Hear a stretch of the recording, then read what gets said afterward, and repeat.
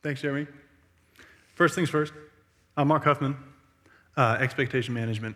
This is very important because I'm an anesthesiologist, as he said, which means that at work, on a daily basis, I talk to a single person for as short a time as possible before I put them to sleep on purpose.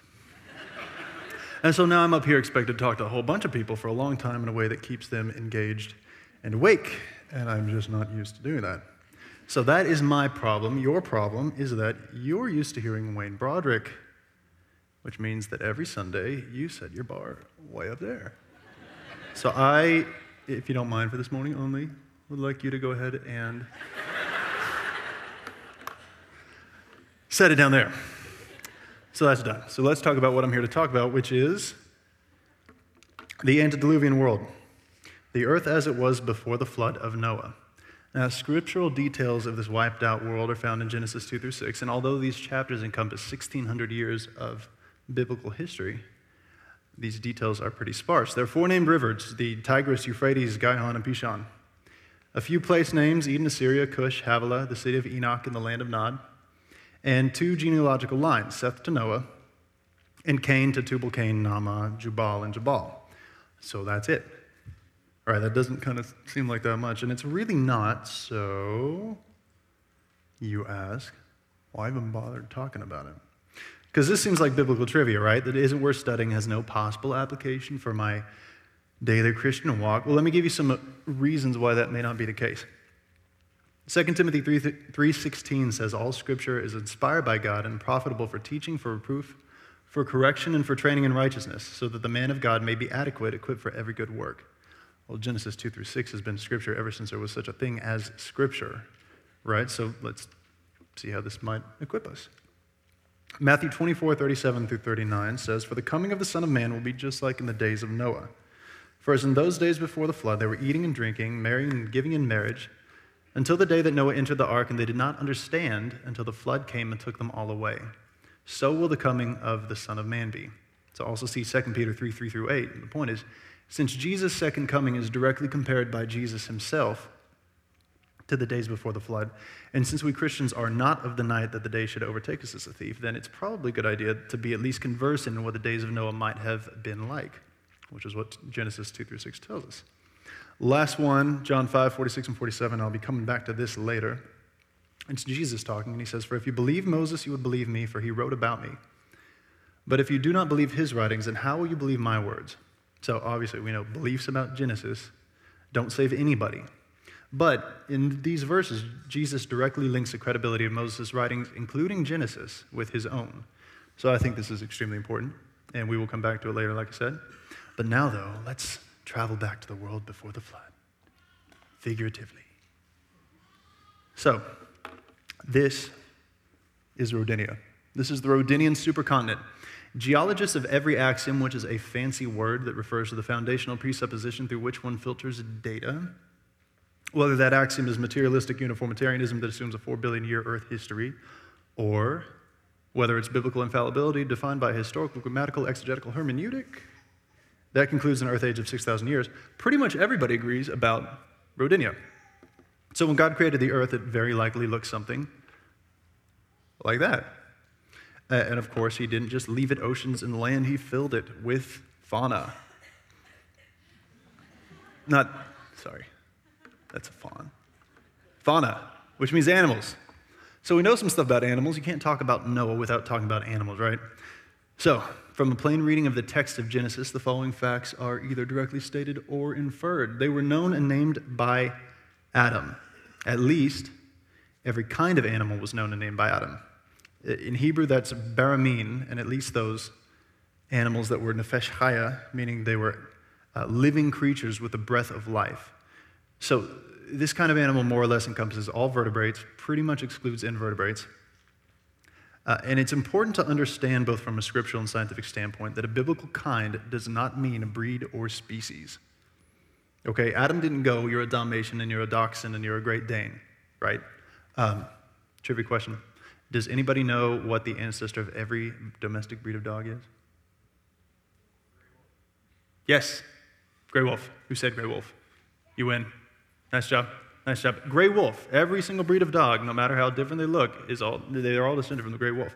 So Adam would have not named the breeds of dog. He would have named the dog kind or the wolf kind, right? So in Genesis 9:2, God puts the fear of man into the animal kingdom. Now this implies that before the flood, animals did not fear man at all. So this could have been very useful and cool. Taming animals, whether for husbandry or beasts or burdens or mounts, surely would have been much easier, which means maybe you could have ridden that thing, which would have been so cool. On the other hand, it might have meant that the truly terrifying creatures, most of which are extinct today, would have constantly been all up in people's flocks and towns and other business, which is not nearly as cool. If Noah took each animal kind, or 7 in some cases, and probably 7 pairs actually, again, these are Nefesh Chaya animals, onto the ark, it's necessarily true that the natural world experienced no Baramin level extinction before the flood. This means that mankind at some point in its history must have lived concurrently with the Paraceratherium and the Chalicotherium and the Rausuchian and the Elasmotherium and the Synthetosaurus and the Megalosaurus, the Megalosaurus, aka Irish elk. Have y'all seen The Hobbit? Thranduil rides that. That was a thing, like for real, which is super cool. Hyenodont and the Styracosaurus. Dinosaurs live with man, inconceivable. Inconceivable, okay. Well, let's talk about that because everybody likes talking about dinosaurs anyway, so I'm going to. Behemoth in Job 40. We see characteristics listed in Job 40 about an animal called Behemoth, where God describes what he himself identifies as one of his most awe-inspiring creatures.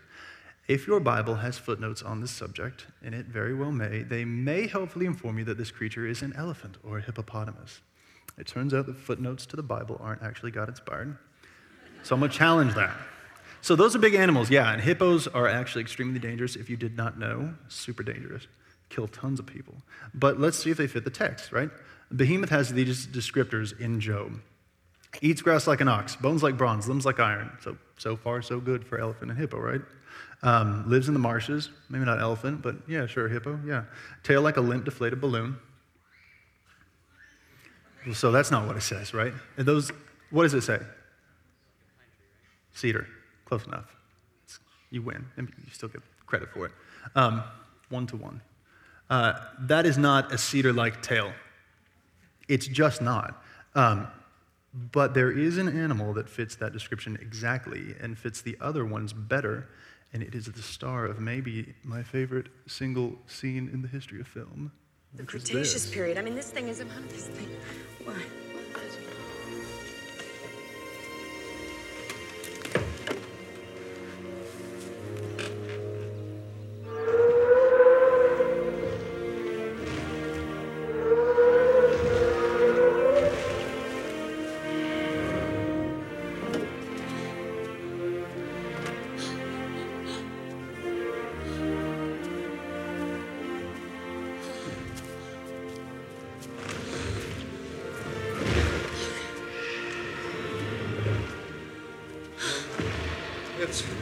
It's a dinosaur.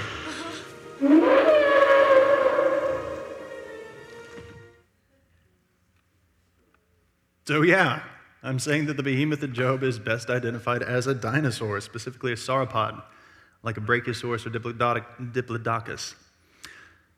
So now I get to talk about dinosaurs. So Sir Richard Owen coined the name dinosaur, meaning terrible lizard, in the 1840s, which means before the 1840s the word dinosaur did not exist. But if, in fact, such creatures were known to humans, we could probably infer some things about them. They would probably be present in the historical record, probably throughout the world.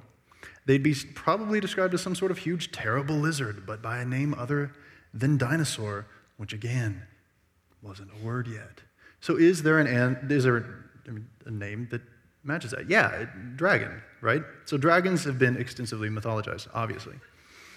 But they're also well documented by serious historical records, by everyone from ancient Greeks to medieval Europeans to Marco Polo in China, where even today the Chinese zodiac features a yearly rotating list of animals like the rat, the dog, the monkey, and the dragon.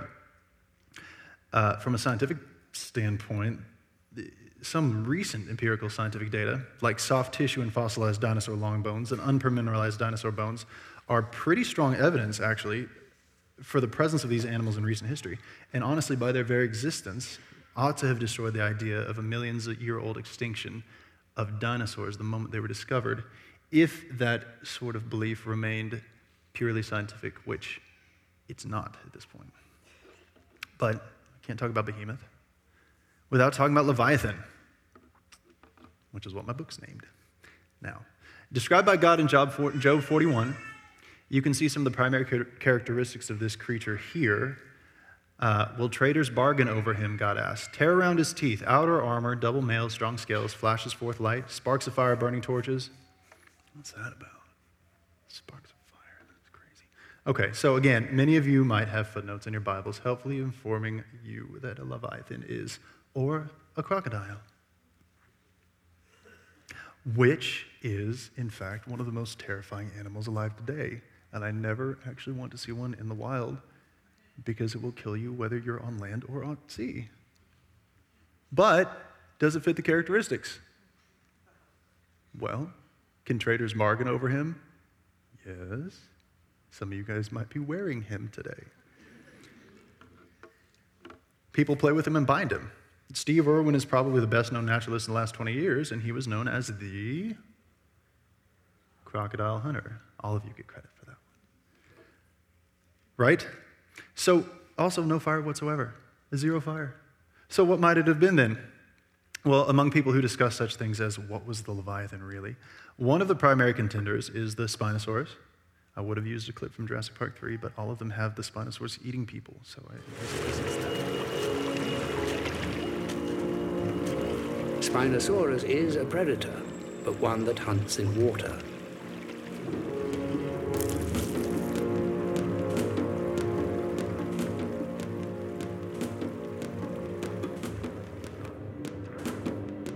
Those fish are man-sized. Yeah, so that's not okay. Give her a hand when she comes out.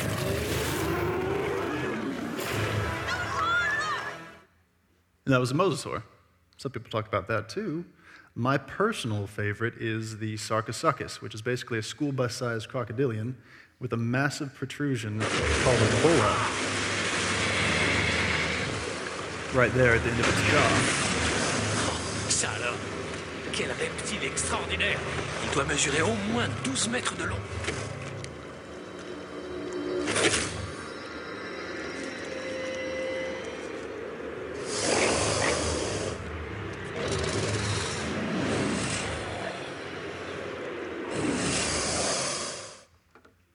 Yeah, so also not okay at all.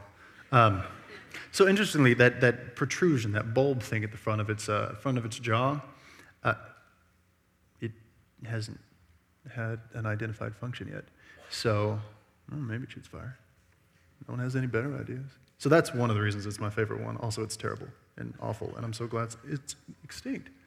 So speaking of, yeah. So let's keep talking about animals. Pre-fall bunny. Just as the nature and rules of the interaction between God and man has changed at several points in history, the relationship between animals and man and animals and each other has changed several times too. For example, we know that from Genesis 1:30 that before Adam and Eve's disobedience and the fall of man, all animals and humans ate only plants and flowers.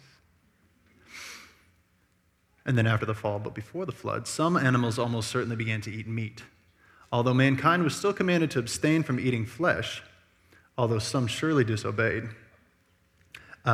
This isn't explicit in Scripture, but between the fossil record and inference from biblical text, it's pretty reasonable to think that after the fall, some animals started eating meat. Like that. Look at the bones. And we know that from Genesis 9:3 that after the flood, humans were permitted to eat meat as well, later with specific exceptions in Leviticus, at least for the Israelites, and later without exceptions in Acts, and that's a rabbit too. Delicious. All right, switching subjects.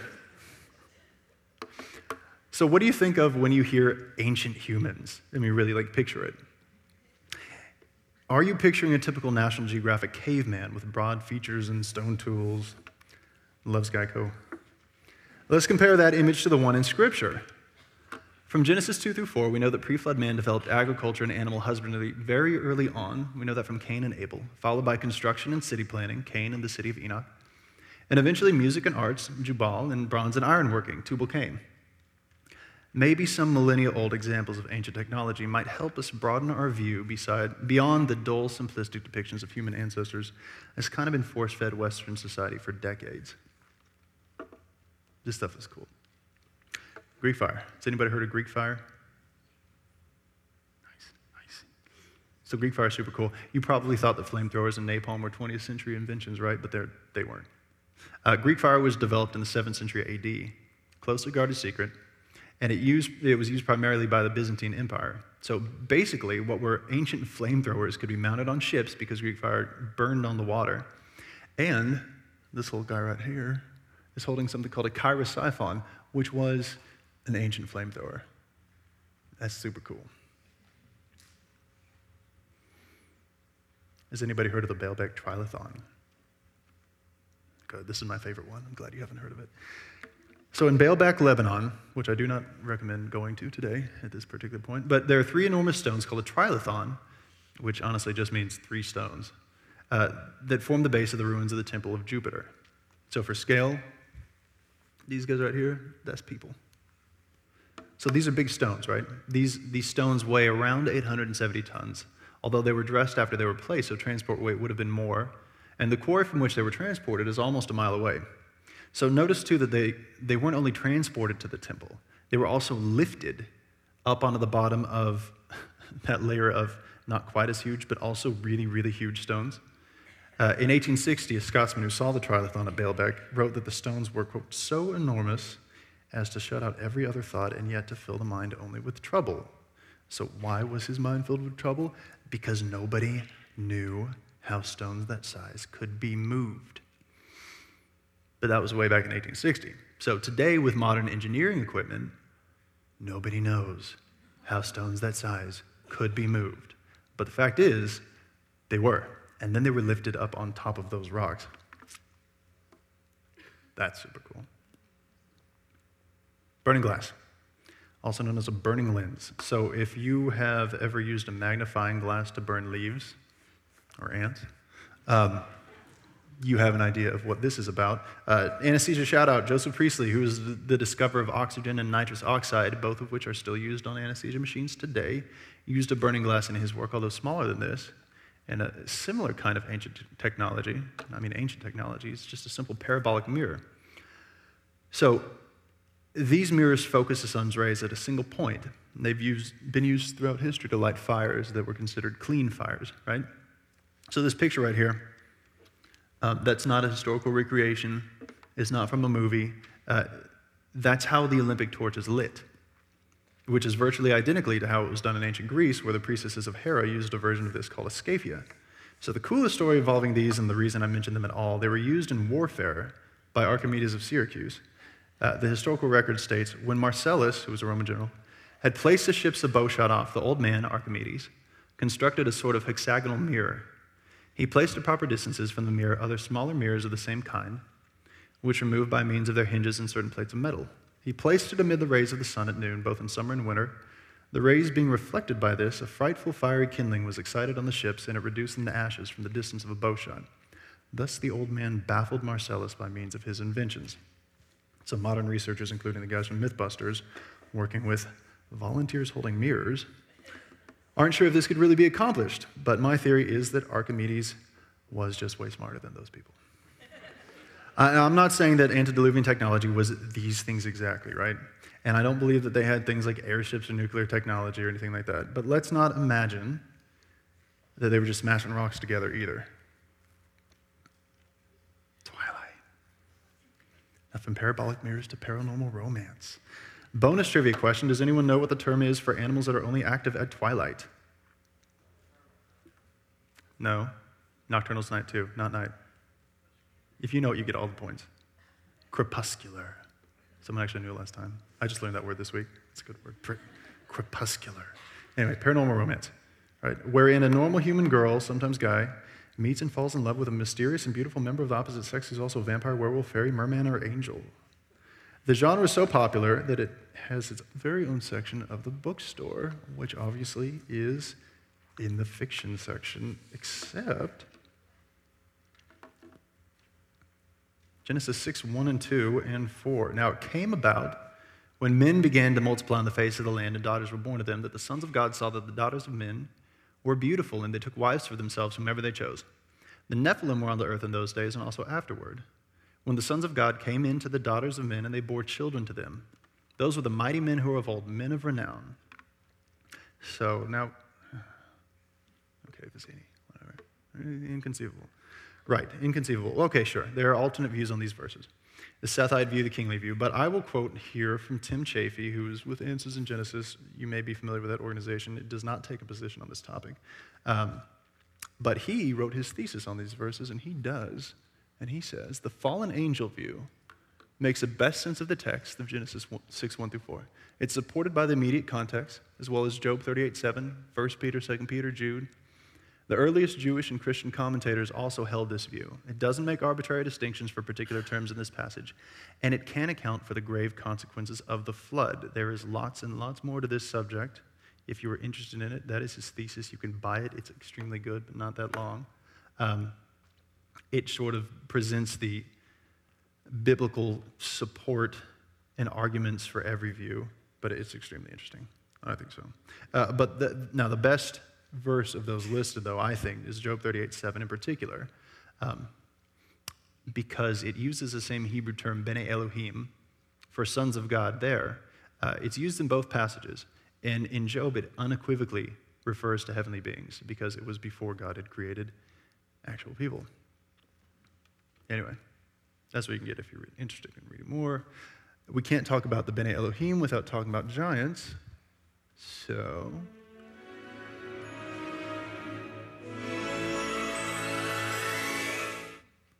hey, Hagrid.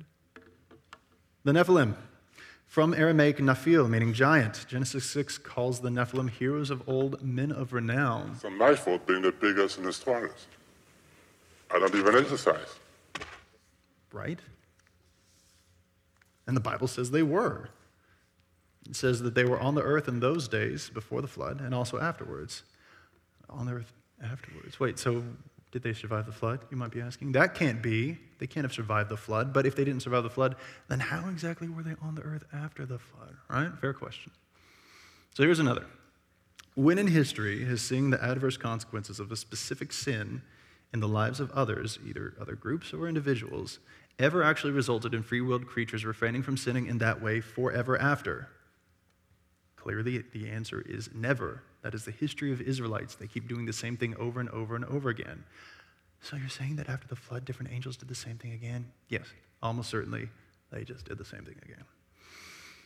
Not something to be dogmatic about, but that is what makes the most sense from the text. Can't talk about giants without talking about David, because if I talk about David, I can talk about Goliath.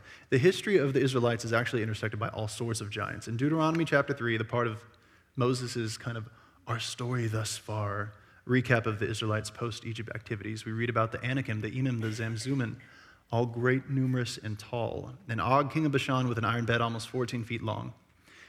In Numbers 13, this is a story that pretty much all of you will be familiar with, the Israelites spy out the land of Ahiman, Sheshai, and Talmai, the descendants of Anak, and report that all the people whom we saw in it are men of great size. There also we saw the Nephilim. The sons of Anak are part of the Nephilim, and we became like grasshoppers in our own sight, and so we were in their sight. So what do Joshua and Caleb say in response to that report? No, those guys are totally exaggerating. They weren't really that big. So that's actually not what they say at all. They don't argue with the facts of that report. They don't deny that at all. He just says, well, so what? We can totally take them. He never denies the facts of the report because they were, in fact, giants.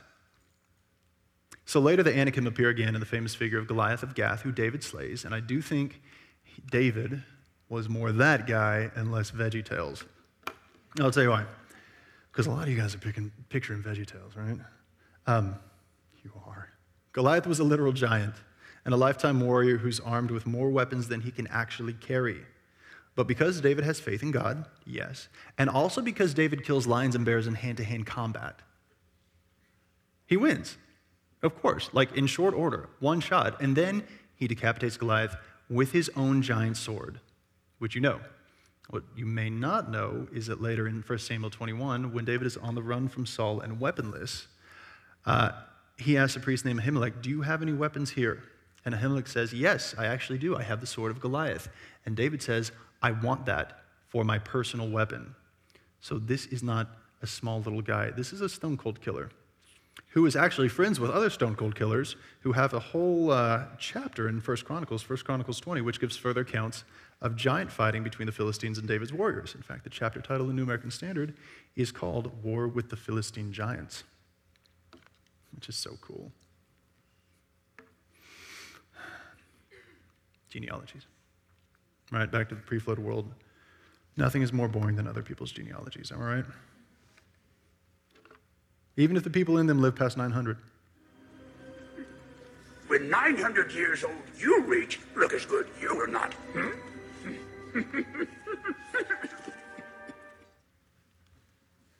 Right, so boring genealogies. But your own family tree, though, is kind of interesting. For example, for most of my life, I couldn't tell you the names of my paternal ancestors past my dad's dad. But a couple years ago, I discovered that some relations of mine had tracked the Huffman-Hoffman line back to the 1400s, when we were gold mine owning minor nobility in Bohemia, which we are not anymore. My dad and I aren't even the first father-son physicians in our family, which would be Wilhelm Ludwig and Paulus Hoffman in the 1600s. So the point is, the Bible is full of genealogies. This is full of them, Old Testament, New Testament, and chances are near 100% that your own bloodline has exactly zero connection to any of them, except this one. Whoever you are, wherever you're from, you can directly trace your ancestry back there, and then back on down to Adam. So this right here is the root of your own family tree, which I think is pretty cool. So Noah lived 600 years in the antediluvian world, and 350 after, long enough to see his descendants, the entirety of the human race, dispersed after Babel. His father Lamech's, this is no application at all, I just think it's super interesting. His father Lamech's lifespan actually overlapped Adam, and his son Shem's overlapped both Abraham and Isaac. So we'll talk about a multi-generational family. It's the most interesting genealogy in the Bible besides ones with Jesus. Okay, yeah, humans live past 100. You keep using that word. I do not think it means what you think it means. In Genesis 6:3, God declares that man's days shall thenceforth be 120 years. I skipped that verse, but I'm coming back to it. Although there's debate as to what exactly the 120 years refers, in fact, 120 is the exact number that medical schools, which are very secular institutions, teach as the maximum lifespan achievable by the human body. So we saw from that previous genealogy that indeed the human lifespan did drop precipitously post-flood until the 120-year cap is finally reached around the time of Moses. So see, it all ties back to Wayne's series. So no, it wasn't reached immediately upon God's pronouncement, though. That's true. It didn't immediately drop off at the time of Noah to 120 years. But I will ask you this, since when is immediate fulfillment a criterion for the legitimacy of prophecy? It's not. It never is. Sometimes it takes thousands of years for a prophecy to be fulfilled. But the fact is, the maximum lifespan of the human being is 120 years. And that's in Genesis, which is why it didn't surprise me when I heard it in med school. Coming to the end of all flesh. So, speaking of, you're going to have to answer this for yourself. But I suspect that the prevalent notion among most Christians regarding the depravity of the antediluvian world immediate pre-flood, and this is probably a function of having to make Noah's Ark an age-appropriate Sunday school story, which it's honestly kind of not, is that everyone made fun of Noah because he was building a silly boat. And they're probably pretty rude in general and kind of mean. So God destroyed every living thing in a global cataclysmic event of righteous judgment that wiped the entire earth clean except for the people and things in the ark. So I think that the church has sanitized the evilness of the pre-flood world, and I think that that does a disservice to the text. And it also, and I've seen this in real life, in real time, gives ammunition to people who want to attack God as mean or unjust because all they were doing was making fun of Noah. Why did he kill them all? So I think we can't imagine how depraved and wicked the world was. I think that if we could, we wouldn't want to. So, Vicini, have you ever heard of Plato, Aristotle, Socrates? Morons, right? For every single person alive immediately before the flood, it ought to be instead of that Stalin, Attila the Hun, scourge of God, Hitler, saints and Boy Scouts. All right, so here's a mental exercise. Picture the worst, most evil society in history. Nazis, cannibals, baby sacrificing Aztecs.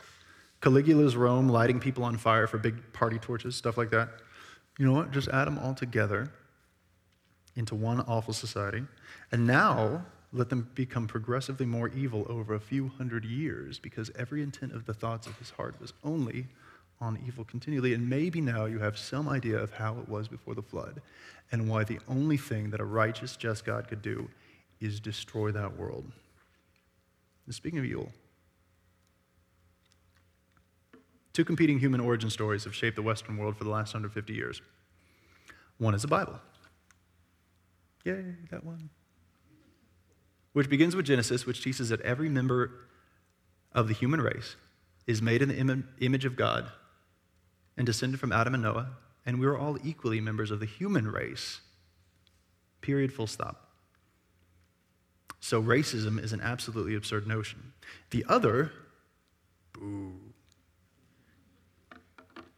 is Origin of Species by Charles Darwin. Did anyone know that that's not the full title of Darwin's book? It's not just the Origin of Species.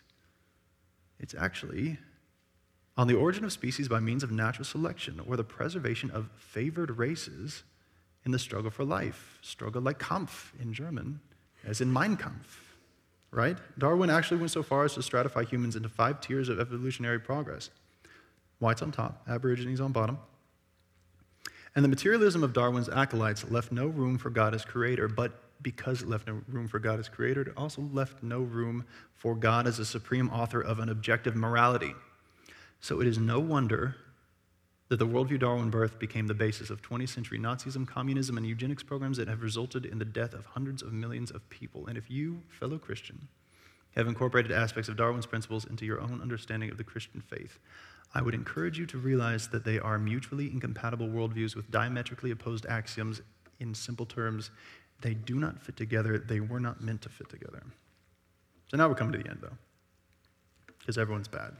So if everyone's bad, we need an ark. So there's the ark. Wooden vessel with the dimensions stated in Genesis could quite easily have been constructed by 8 highly motivated, and they would have been highly motivated people with centuries of skill sets among them in a matter of years, right? I don't know if y'all have seen the Danish guy, Danish carpenter, who has a project, has built now 2, not full-size, but also still really, really huge arks as his pastime. So it's very, very doable. As far as fitting all the animals onto the ark, which is something you may hear if you talk about it with people who do not believe such things, how could you fit all the animals in the ark? Let's go back to the concept of Hebrew beramin, biblical kinds. So the pairs of animals on the ark wouldn't have been 2 tigers, 2 lions, 2 cheetahs, 2 jaguars, 2 leopards, right? No, it would have been 2 members of the big cat kind that then dispersed about the earth and through the very scientific, observable phenomenon of adaptive deviation that has nothing to do with any Darwinian evolutionary proposal at all, eventually became the variations of the Panthera family we know today. So also Noah would have likely taken juveniles of every kind of animal on the ark, both for size and feeding concerns, as well as to maximize reproductive lifespan. So dinosaurs on the ark? Yeah, no problem, honestly. So that's modern Mount Ararat. Will Noah's ark ever be found? So obviously that discovery would be of tremendous significance, and many dubious or unsubstantiated claims have been made about it. But consider this. When Noah and his family exited the ark, the flood had just destroyed the entire world, which means that there were no forests for timber, so no wood for building anything, except the wood on the enormous wooden boat that's now perched on top of a mountain and probably isn't going to be very useful anymore. Right? So I lean towards the likelihood that Noah, understanding that the ark had served its purpose and having immediate concerns like, how can we build shelters so that we can survive to repopulate the earth? Would have probably dismantled it for wood. I can't prove it. It would be awesome if the ark was actually found one day. If it never is, that's the reason why, and I came up with it. So back to John 5:46-47. Words of Jesus. For if you believe Moses, you would believe me, for he wrote about me. But if you do not believe his writings, how will you believe my words? And I want to come back to this because some of you may be saying, yeah, okay, I do believe Moses, like Exodus. Wayne's teaching it, but not this stuff, right? Best case scenario, this is Bible trivia, and we need to focus on saving doctrine, and this is not. So worst case scenario, though, this sounds crazy, and I don't want to sound crazy, because if I say that I even might believe in things like half-angel giants and that man lived with dinosaurs, how will non-believers take me seriously when I tell them about Jesus? You mean when you tell them that the omnipotent, omnipresent, omniscient creator of the material space-time universe supernaturally impregnated a virgin human with his son, who is also himself, because of the easy-to-explain person of the Trinity, and that baby whose birth was announced with celestial events, and a literal angelic choir grew up to perform miracles that defied physics and human physiology, then died on a Roman cross and bodily rose from a sealed tomb in a way that fulfilled dozens of prophecies made hundreds of years before. Also, that if you personally confess with your mouth that Jesus is the Lord and believe in your heart that God raised him from the dead, you'll be saved from an eternal torment in a lake of fire and live eternally in a new perfect body in an enormous golden jasper city cube of paradise where there isn't any night because God lives there too and illuminates the entire place. So my point is, and I think you take it, that it is all foolishness to them from front to back, right? But here's the more important point, is that it is all also true. And it's also eminently defensible as such. And the credibility of the saving truth about Jesus Christ depends on the trustworthiness of infallible, God-given Scripture. All of it. So 1 Corinthians 4:1 calls us the stewards of the mysteries of God. So own it. You're the stewards of the mysteries of God. And if you haven't confessed with your mouth Jesus is Lord and believed in your heart that God has raised him from the dead, consider it. The assurance of eternal life in paradise really is that simple, and because your Creator loves you, it is already paid for. That's a pretty good deal. Final thought. Maybe you've been following presidential politics, and maybe you're currently feeling like the humans in Alien versus Predator. Whoever wins, we lose. Perhaps you've seen turmoil abroad and are wondering how God could count on such evil existing in the world, much of it perpetrated against Christians. Perhaps you're frustrated and disgusted at society's rejection of biblical morality to such an extent that even basic facts of human biology are under attack. And perhaps you don't have any energy to deal with any of that because you're in the midst of problems at home, at work, with your health, or with any of the countless other problems that come with living in a cursed and fallen world. I will encourage you and myself to remember this, that Noah made it through worse things than anything happening today, and he did it by remaining obedient and faithful to God, no matter what. And in doing so, he delivered both himself and his family. So, closing words, abhor evil, cling to what is good, have faith that God will make everything right in the end because he is actually going to. Last line. What's the doctor doing about thinking all this stuff anyway? Well, I wrote a book about it, which isn't called Leviathan, it used to be called Antediluvian, but my publisher thought Antediluvian was too big of a word, so he made a much smaller, easy to... Anyway, so I wrote a post-call because I can't take naps.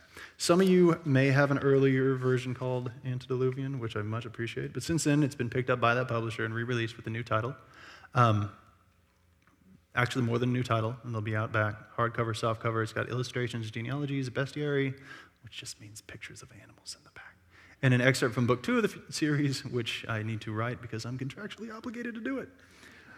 So I'll be in the foyer after the service if you want to pick up a hardcover or paperback, or just talk about the stuff which I clearly like doing. So thanks a ton, Jeremy. Thanks, Wayne. Thank you all very much.